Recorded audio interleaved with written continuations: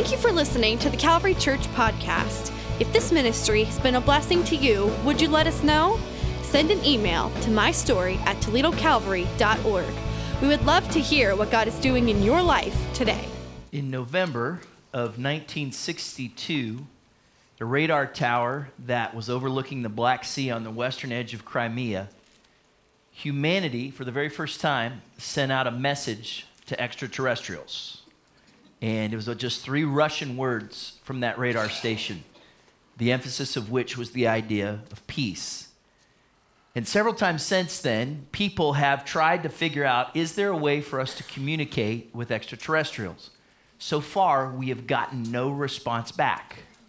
If you have, we have a prayer room in the atrium.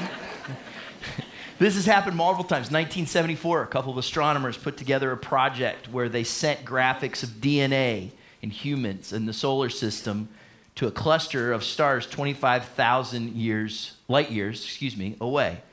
In 1972, the Pioneer spacecraft went out and took with it a plaque that was sketched with the diagram of hydrogen. Voyager 1, 5 years later, went out and carried its own interstellar package in the form of a golden record carrying messages of humans, maps, and music by Bach, Mozart, Blind Willie Johnson, and of course, Chuck Berry. And apparently that golden record relies on the fact that they have a golden record player, apparently, to go with it. Multiple times we've sent things out and hoping that ET will respond. And we're not so sure what they will think when they get it. This message in particular, back in 2008, this is my favorite, Doritos beamed a 30-second advertisement towards a solar system just 42 light years away. What if the aliens don't like tortilla chips? We're in trouble, right? If you think about that.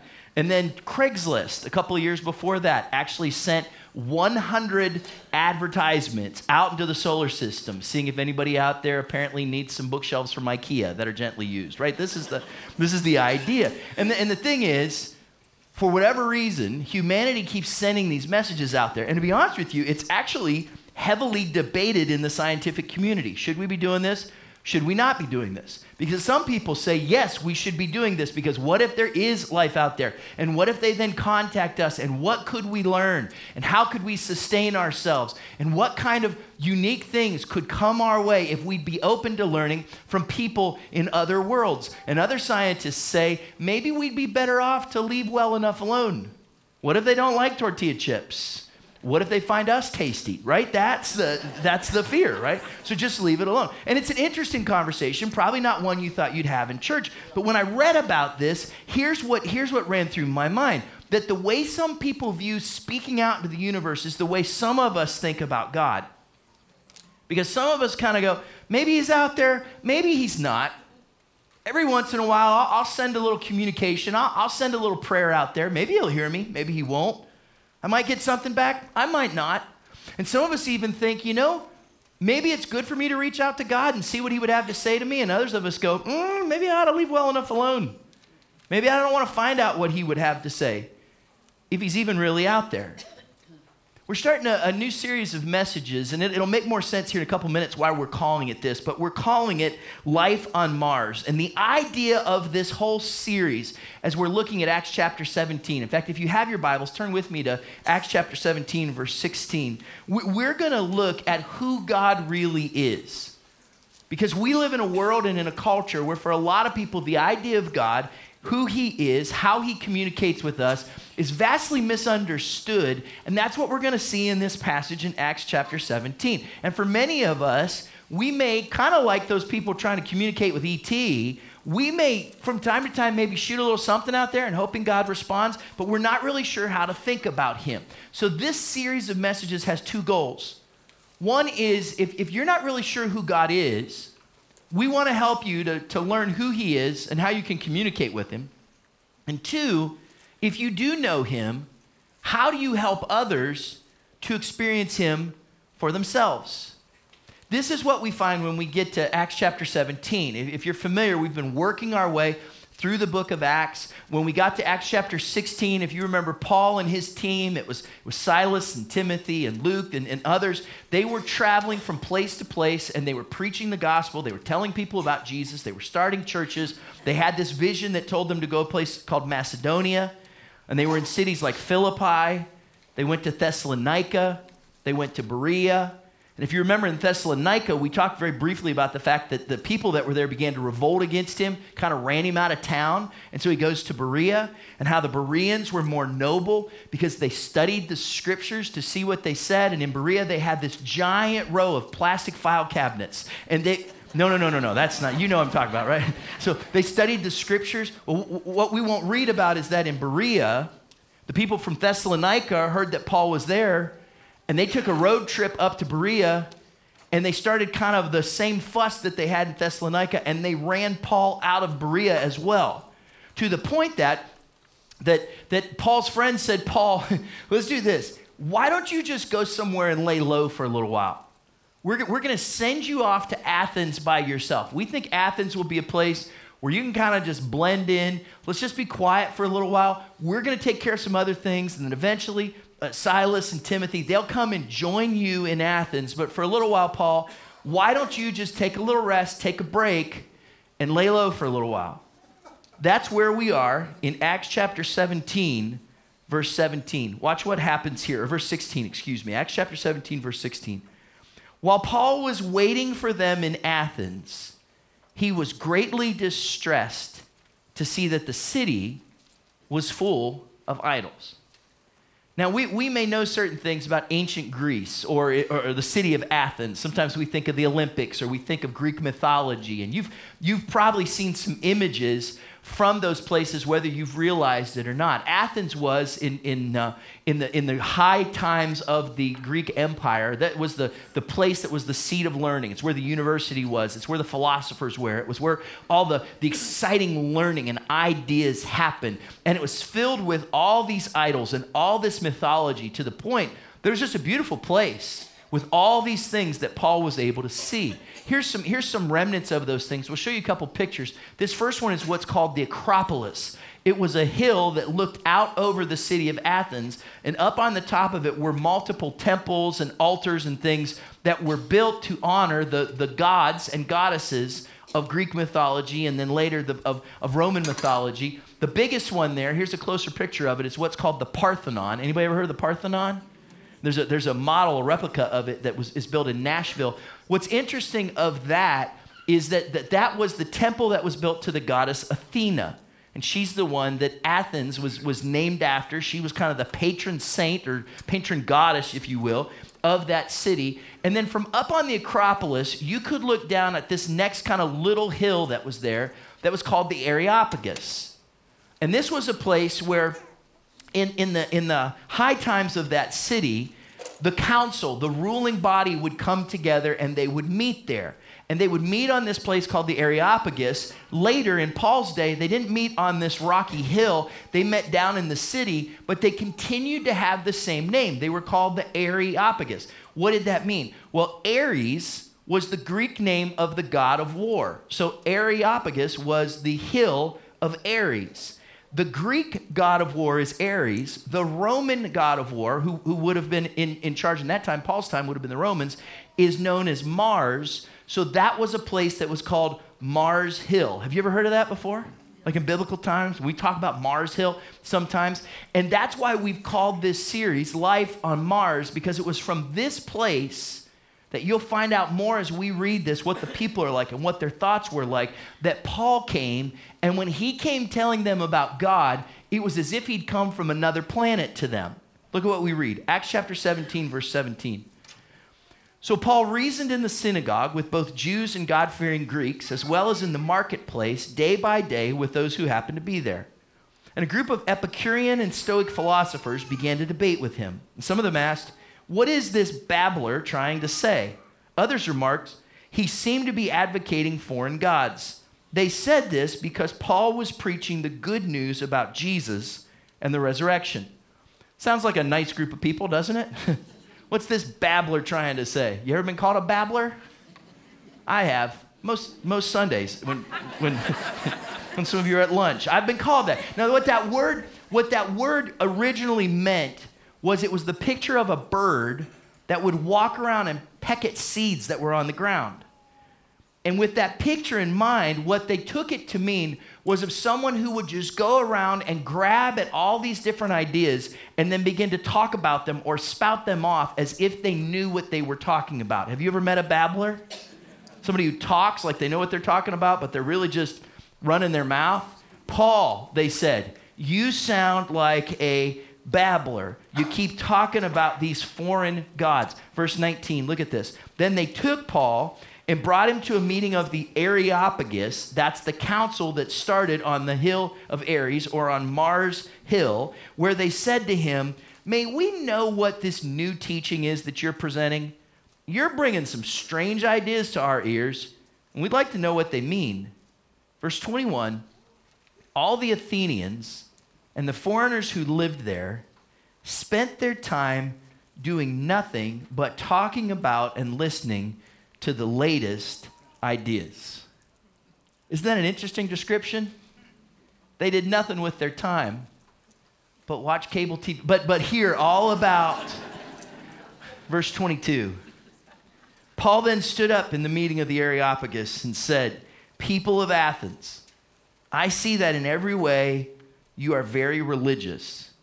For as I walked around and looked carefully at your objects of worship, I even found an altar with this inscription, to an unknown God. So you're ignorant of the very thing you worship, and this is what I am going to proclaim to you. Fascinating. And all those gods and all those structures and all those temples and all those altars, there was one that Paul found that grabbed his attention. It wasn't to Athena, it wasn't to Mars, it wasn't to Ares, it wasn't to Zeus, it was to an unknown God, which raises some fascinating points for us. Our hope in this series is to introduce all of us to God in a little bit of a better way. And looking at these verses that we've just read, as we study them, it causes us to ask some questions. What I want to do today is go back through those verses, and I want to talk about 3 questions about God. 3 questions about God. Maybe some things that these verses help us to think about. And for some of us, this may help to reinforce things that we know about God. For others, it might challenge us about the way that we consider the God of the universe. Here's the first question that this passage of Scripture causes us to ask. Number 1, is God just another idea?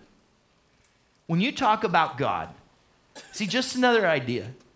We live in a world where there's no shortage of information. You can very quickly log on and have literally libraries of libraries at your fingertips. The information is all out there, which means we live in a world filled with ideas. And in that world, is God just another one of those ideas? You know, for so many people, the way that we think is, hey, look, you have your truth and I'll have my truth.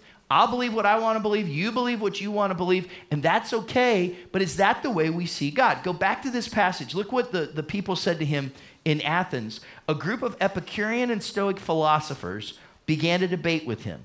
Some of them asked, what is this babbler trying to say? Others remarked, he seems to be advocating foreign gods. And they said this because Paul was preaching the good news about Jesus and the resurrection. And then they took him and brought him to a meeting of the Areopagus, where they said to him, may we know what this new teaching is that you're presenting? You are bringing some strange ideas to our ears, and we would like to know what they mean. And look at this. All the Athenians and the foreigners who lived there spent their time doing nothing but talking about and listening to the latest ideas. And Paul was just bringing them another one. Here's just another idea. They were known for being people who were curious, but to a point that it was almost silly or distracting or even deceptive. One of their historians wrote about the people in Athens that there was a visitor who came there and said, you are the best people at being deceived by something new that is said. These were interesting folks. When you read that, you've got different, maybe 3 different groups we need to consider. One are those that just had all these idols, that worshiped all these gods, that had all these temples, and were open to worship whatever was out there. Some of them were Epicureans and some of them were Stoics. Now you may remember those words from like a world civilization class in high school or philosophy course you may have taken.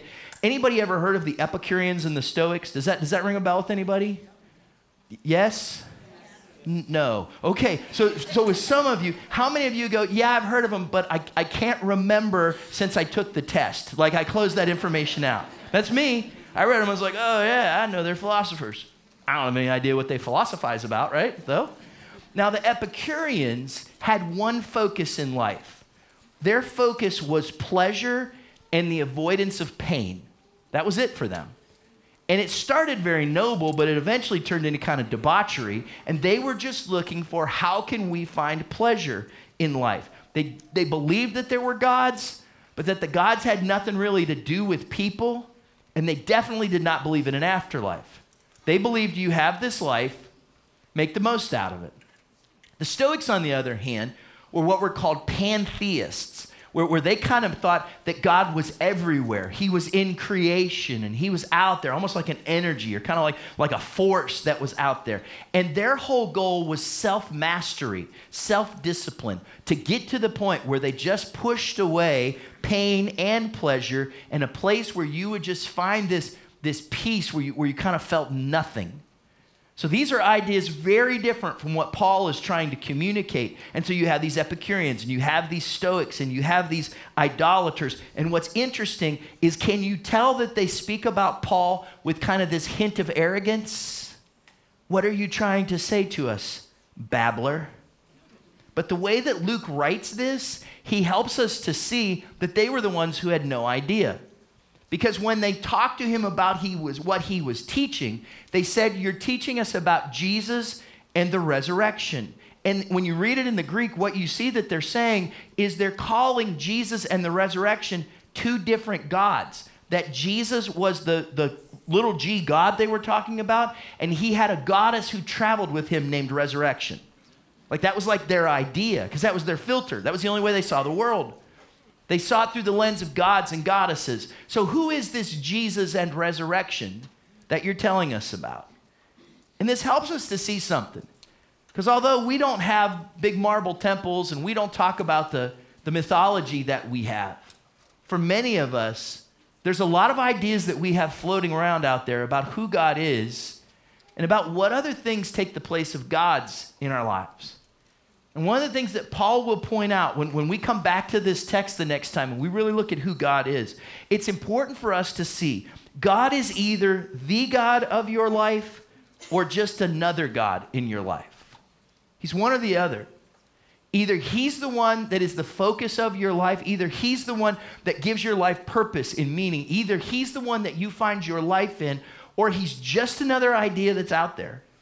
And for many of us, we actually like to keep God out there. We acknowledge him. We like to see that he's out there, but he's not the God in our life. He's just another idea that we give some mental assent to, or that we give some time or resource to. Or maybe even more, for some of us, we ask the question, how do you even know there is a God? I mean, yeah, it's a cool idea, and if you want to believe in him, that's cool. I'm not so sure that I can believe that there is a God. Some of you may be asking that question, and probably for all of us, we'll probably encounter somebody who has those thoughts. If someone says to you, how do I know there's a God? How do you answer that?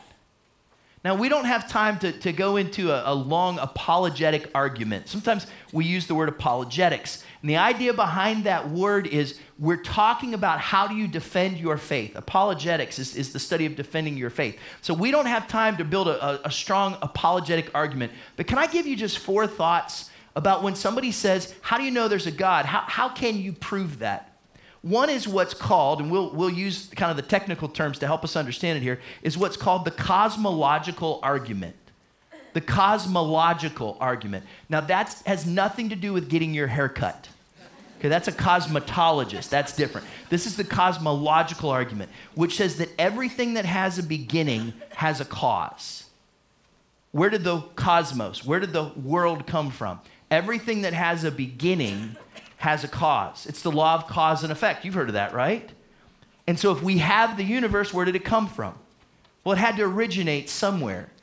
which takes us then to the second argument, which is what we would call the design argument. And these two kind of go hand in hand. There's the cosmological argument, and then there's the design argument, which says that there's evidence of design which shows evidence of a designer. When you have evidence of a design, it shows evidence of a designer. So think of it in this way. You're taking a walk in the woods, and all of a sudden your foot hits something, and you look down, and there's this intricately made clock that's there. Kind of your old school clock that has all the gears and the springs and the hands that move and the little bell that rings when there's an alarm. You got it pictured in your head? You know what I'm talking about? And you kind of kick one of those and you pick it up and you look at it. You're not going to look at that clock and go, well, look at how all these pieces fell in one place and formed this clock. Are you going to say that? No, you're going to look at it and go, wow, like that was intricately made. Take it apart and you look at it and you go, somebody had to really think about this. Somebody had to piece this thing together. There must have been quite a brilliant designer who would create something so wonderful. The reality is, when you look at the universe, when you look at our planet, when you look at humanity, when you look at our bodies, when you look at the smallest level of life, you cannot see the detail and the intricacy and the design and not say to yourself, boy, that must have taken some kind of a designer. Discovery Magazine published an article 2 years ago where they followed up on some research where somebody did some computer models of the universe and put it together and figured out, just by their best estimation, that there are, and clock this, 700 quintillion planets that are probably out there. 700 quintillion. And here's what they came up with, that the only one that can really sustain life is the planet Earth. Now, 700 quintillion is 7 followed by 20 zeros. If in a couple of moments when you start to fall asleep, that wasn't a prophetic word, but you might, just write that out, okay, to kind of see how big that is. 7 followed by 20 zeros. And here's what they said when they look at this, and this is the language they use. Earth appears to have been dealt a fairly lucky hand. Because as they look at a galaxy like the Milky Way, they see that when they look at other planets, they're very different from Earth. Many of them are larger, older, and, this is the conclusion, they're unlikely to support life. You have to have these fundamental requirements if you're going to support life. There's what's called a habitable zone, that you have to be within a certain distance of a star that the planet might be orbiting, that's in the habitable zone, or they call it, I think this is really cool, they call it the Goldilocks region. And here's why. Because it's not too big and it's not too small. That region is, you never knew that a fairy tale would come in handy at church, did you? Right? Because it has to be just right so that water can be in a liquid state and in that way be able to supply life. What's interesting is the article never mentions God. It just says that Earth has been dealt a lucky hand, which means somewhere there's got to be a master dealer, isn't it? This design argument with the cosmological argument just shows us very simply that there is a God, and so many other explanations that we put out there to try to explain him away, at the end of the day, they just fall apart. Two other arguments real quick. One is what's called, and we don't have time to really tap into this, but what's called the morality argument. That only a moral lawgiver can offer us true right and wrong. Evolution doesn't do that. Scripture says God has written on our hearts as humanity the truth about life, about right, about wrong. And there's something powerful in that the reason we know right and wrong, and even the reason why there's good and even evil in the world, is because of our relation or our lack of relation to a perfect creator and a God who is out there. Fourth one, just real quick, is what Blaise Pascal, the famed philosopher, called the wager argument. He called it the wager argument, that it makes more sense to bet on the reality of God's existence than to not. He said, look, what's the safer bet? You're better off to bet that there is a God and then there not be than to believe that there's not a God and then have to meet him one day. Does that make sense? Right? And he uses this argument, which makes a ton of sense. In fact, if you're reasoning with someone, this may be a way to at least get them to begin to open up their minds to the truth that there is a God. However, if you carry this one out too far, it could lead you to kind of a shady conclusion, which takes us to our second question. First question is God just another idea? Number two, is God just an insurance policy? Number two, is God just an insurance policy? Here's what's interesting. Paul goes out and he starts walking around Athens, and he gets on this double-decker bus, and he does this guided tour throughout the streets of Athens, and he's looking at things, and from the top of the bus, he looks down and he sees, there was no bus, he sees this altar to an unknown God.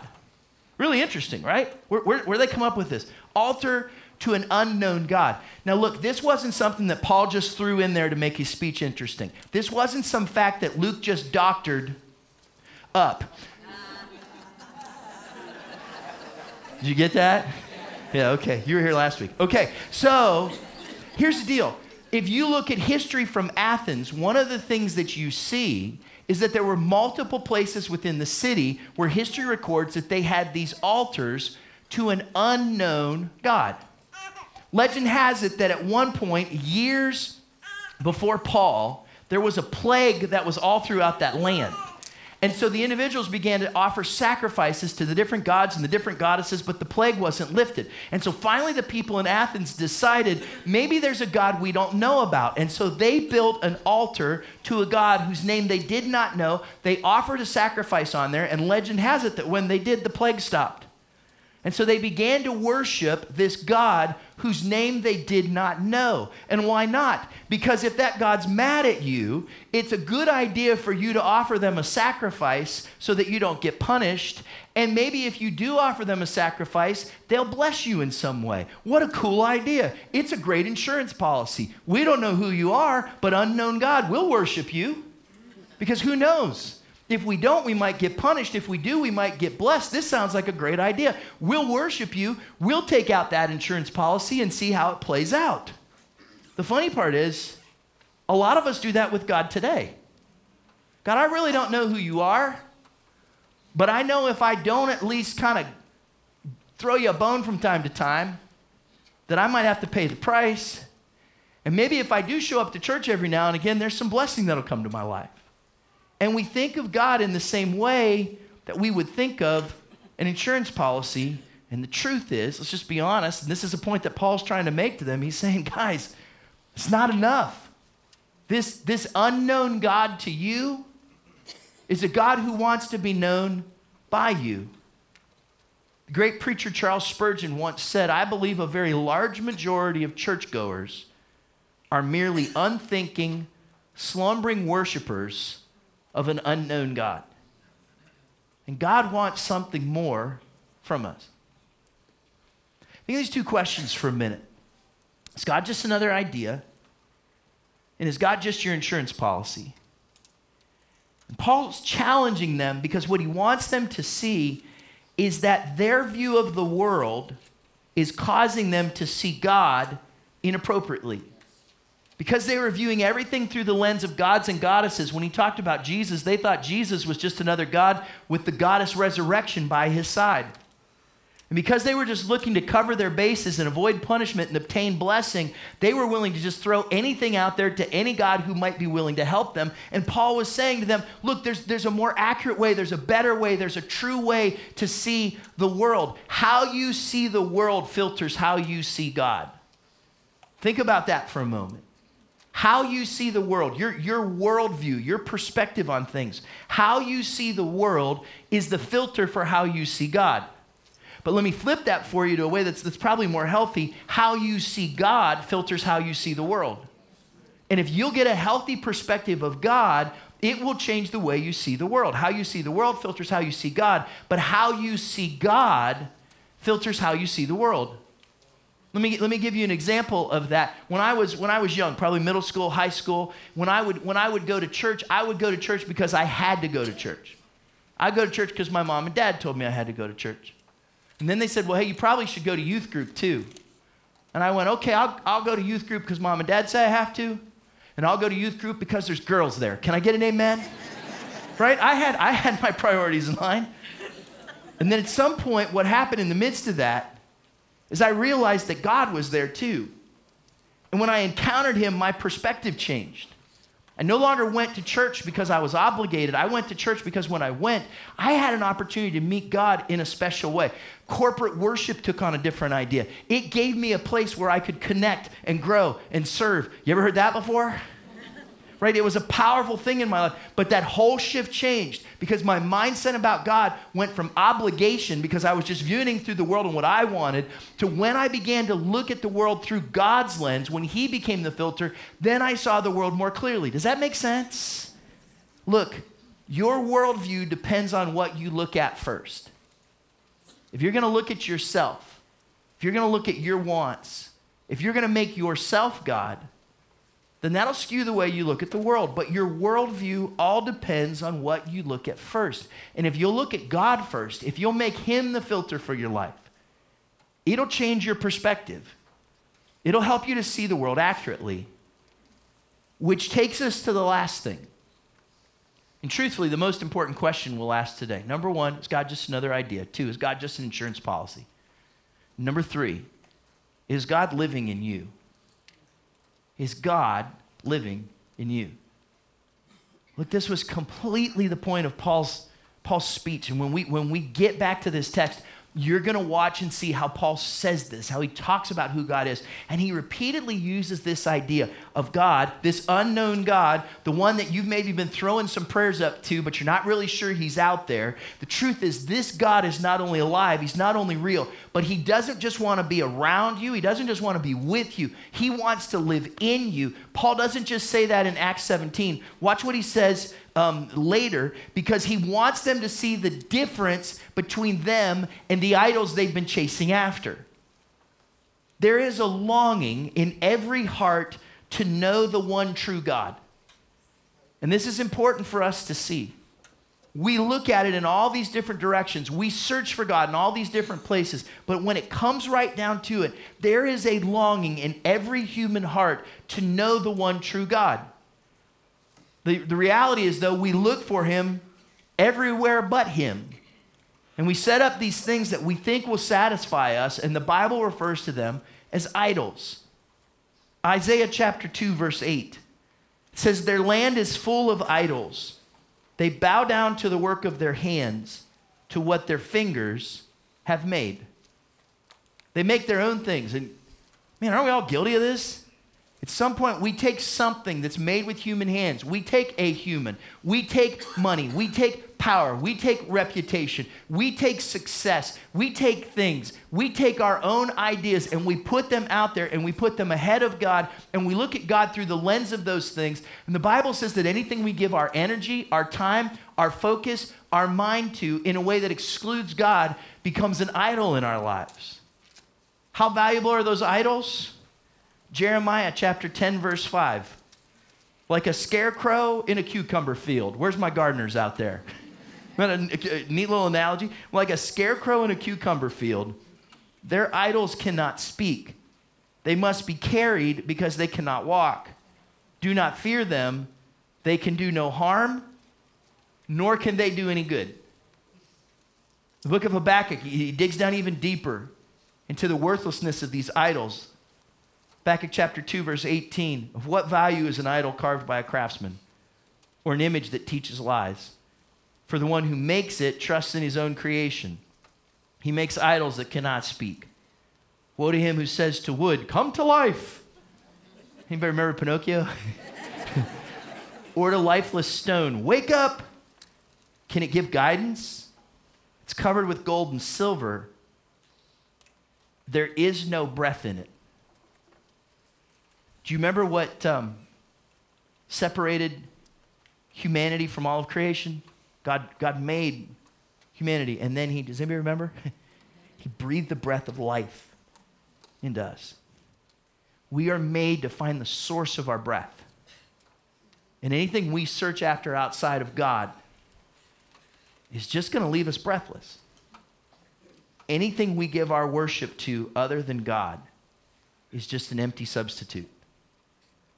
And I'm not saying that all these things are bad. I mean, so many of the things that become idols in our lives are good things. They're necessary things. They're healthy things. But if at some point we're looking at those things through our own lens instead of looking at it the way that God sees it, it can become an idol in our lives. Instead of those empty lives without breath in us, what God wants to give to us is this. Romans chapter 8, verse 10. But if Christ is in you, then even though your body is subject to death because of sin, the Spirit gives life because of righteousness. And if the Spirit of him who raised Jesus from the dead is living in you, he who raised Christ from the dead will also give life to your mortal bodies because of his Spirit who lives in you. Know this, everybody. Life is found in Jesus Christ. Nowhere else, in no other person, in no other thing. Life is found in Jesus Christ. First question. Is God just another idea? Second question. Is God just your insurance policy? Third question. And the truth is, this is the one that actually matters more than any other. Is God living in you? In fact, you don't have to raise a hand. You don't have to shout out an answer. You don't need to respond in any way. I just want you to think, everybody, whether you're in this room or you're watching on a screen somewhere, how do you answer that one? Is God living in you? It's either yes or no. Because if your answer is maybe or I don't know, then you're probably leaning more no than yes, right? Is he living in you, yes? Or is he living in you, no? Hold on to your answer for just a moment. Because based on your answer, then there's a response that I want to challenge you with. If your answer is yes, God's living in me, then my challenge to you is, and what are you doing with that? How are you allowing him to live in you? There was a part of this passage that wrecked me, that I kept coming back to and going, how does this affect me? How does this work in me? Go back to the very beginning of this story. Acts chapter 17, verse 16, right back to the beginning where we were. It says, while Paul was waiting for them. Remember that? What's Paul supposed to be doing? Laying low, taking a break, hanging out till Silas and Timothy get there. While Paul was waiting for them in Athens, he was greatly distressed to see that the city was full of idols. Think of where Paul was at. He's just coming back from Philippi. Do you remember in Philippi where there was that slave girl that kept yelling out to them, and Paul called out, and the demon that was in her left, and her life was changed, and she was set free? Do you remember that? He'd just seen that happen for somebody. Do you remember when he was in prison, and there was the earthquake, and they got set free, and the jailer in Philippi came to Christ? Do you remember that?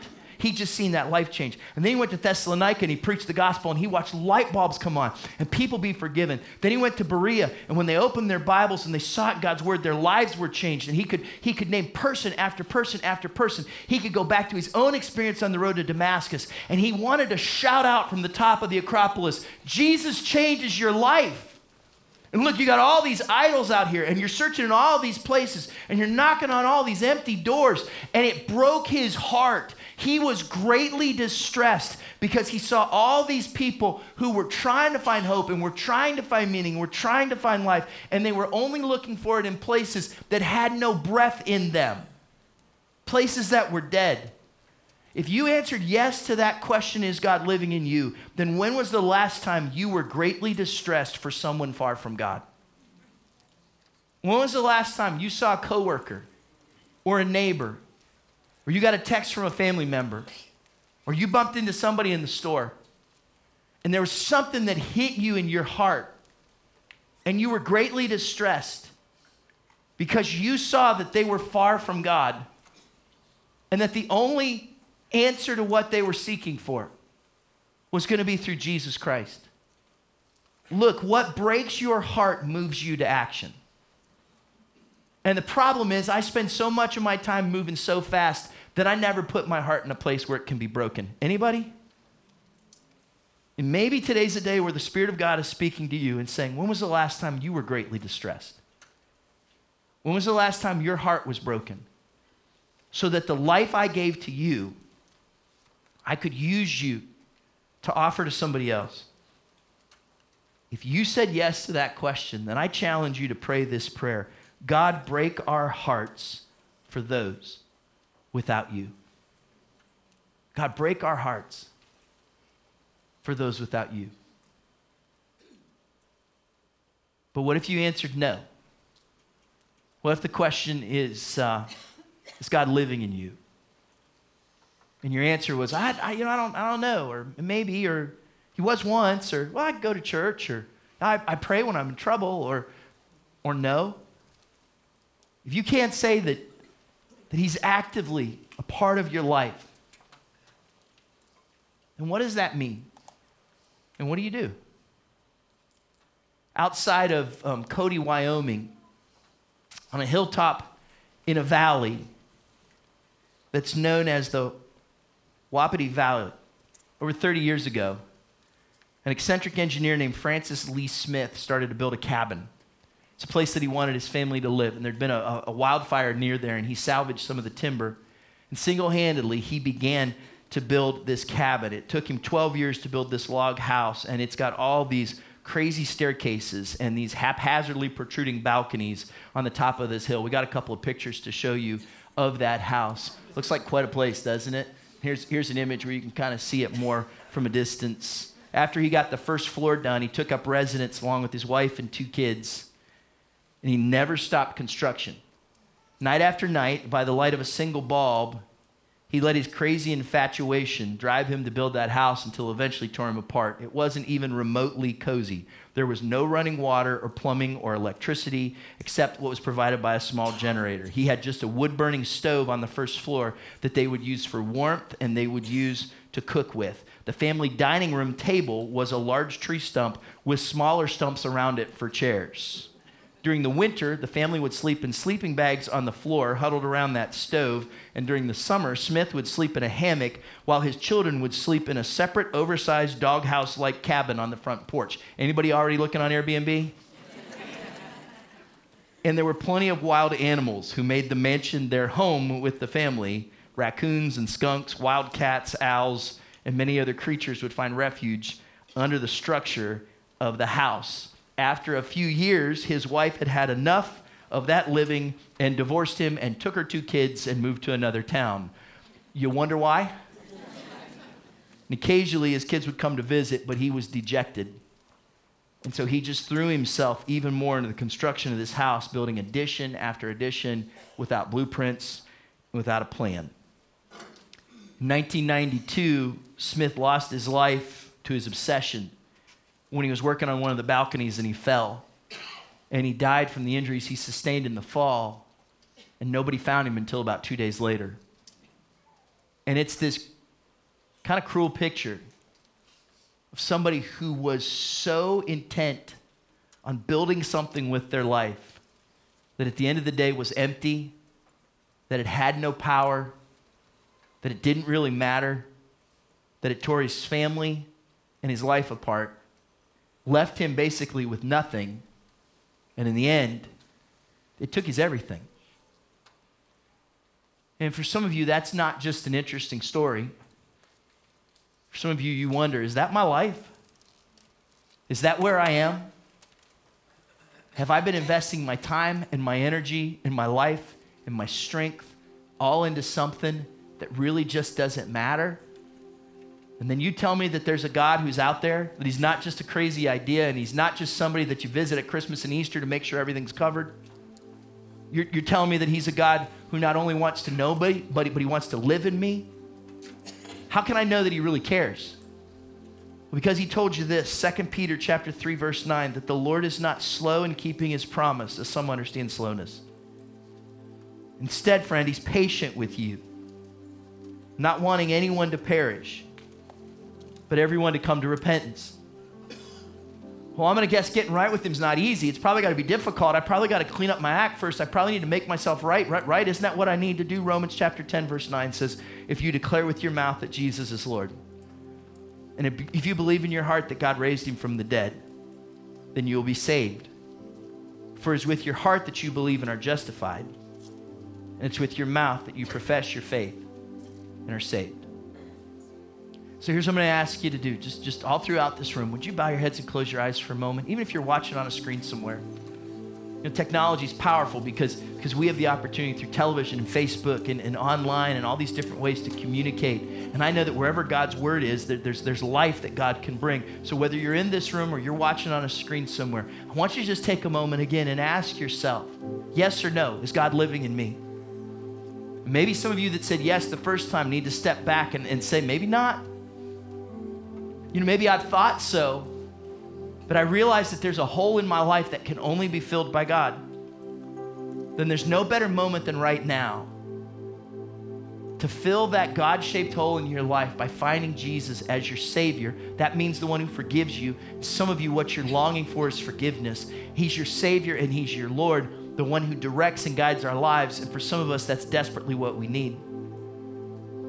And so if you're here today or you're watching this and you'd say to yourself, I know that God lives in me. I know that Jesus is my Savior and my Lord. I find forgiveness and hope in my life in Him. If you know He's your Savior and your Lord, would you just raise your hand? That's you. You know it. You're affirming it in this moment. Thank you, Lord, for what you've done for me. And here's the second question. If you're here today and you're not sure, and you'd say today, I need Jesus to be my Savior and my Lord. I've tried doing it on my own. I've tried building my own life, and I can't do it on my own anymore. And today what I need is Jesus to forgive me and give purpose to my life. If that's you, would you raise your hand? Just raise your hand, keep it raised for just a moment. Yeah, thanks. Anybody else? You say today, I need Jesus to be my Savior and my Lord. Would you just raise your hand? Awesome, thank you. Anybody else? Thanks. You raise your hand, put it right back down. Anybody else? Today, I need Jesus to be my Savior and my Lord. Awesome. If you raised your hand either one of those times, would you pray this prayer with me? Dear Heavenly Father, I thank you for Jesus, for sending your Son to die for my sin. And I ask today that you'd forgive my sin, change my life, be my Savior, and be my Lord. I confess with my mouth that Jesus is Lord and believe in my heart that God raised him from the dead.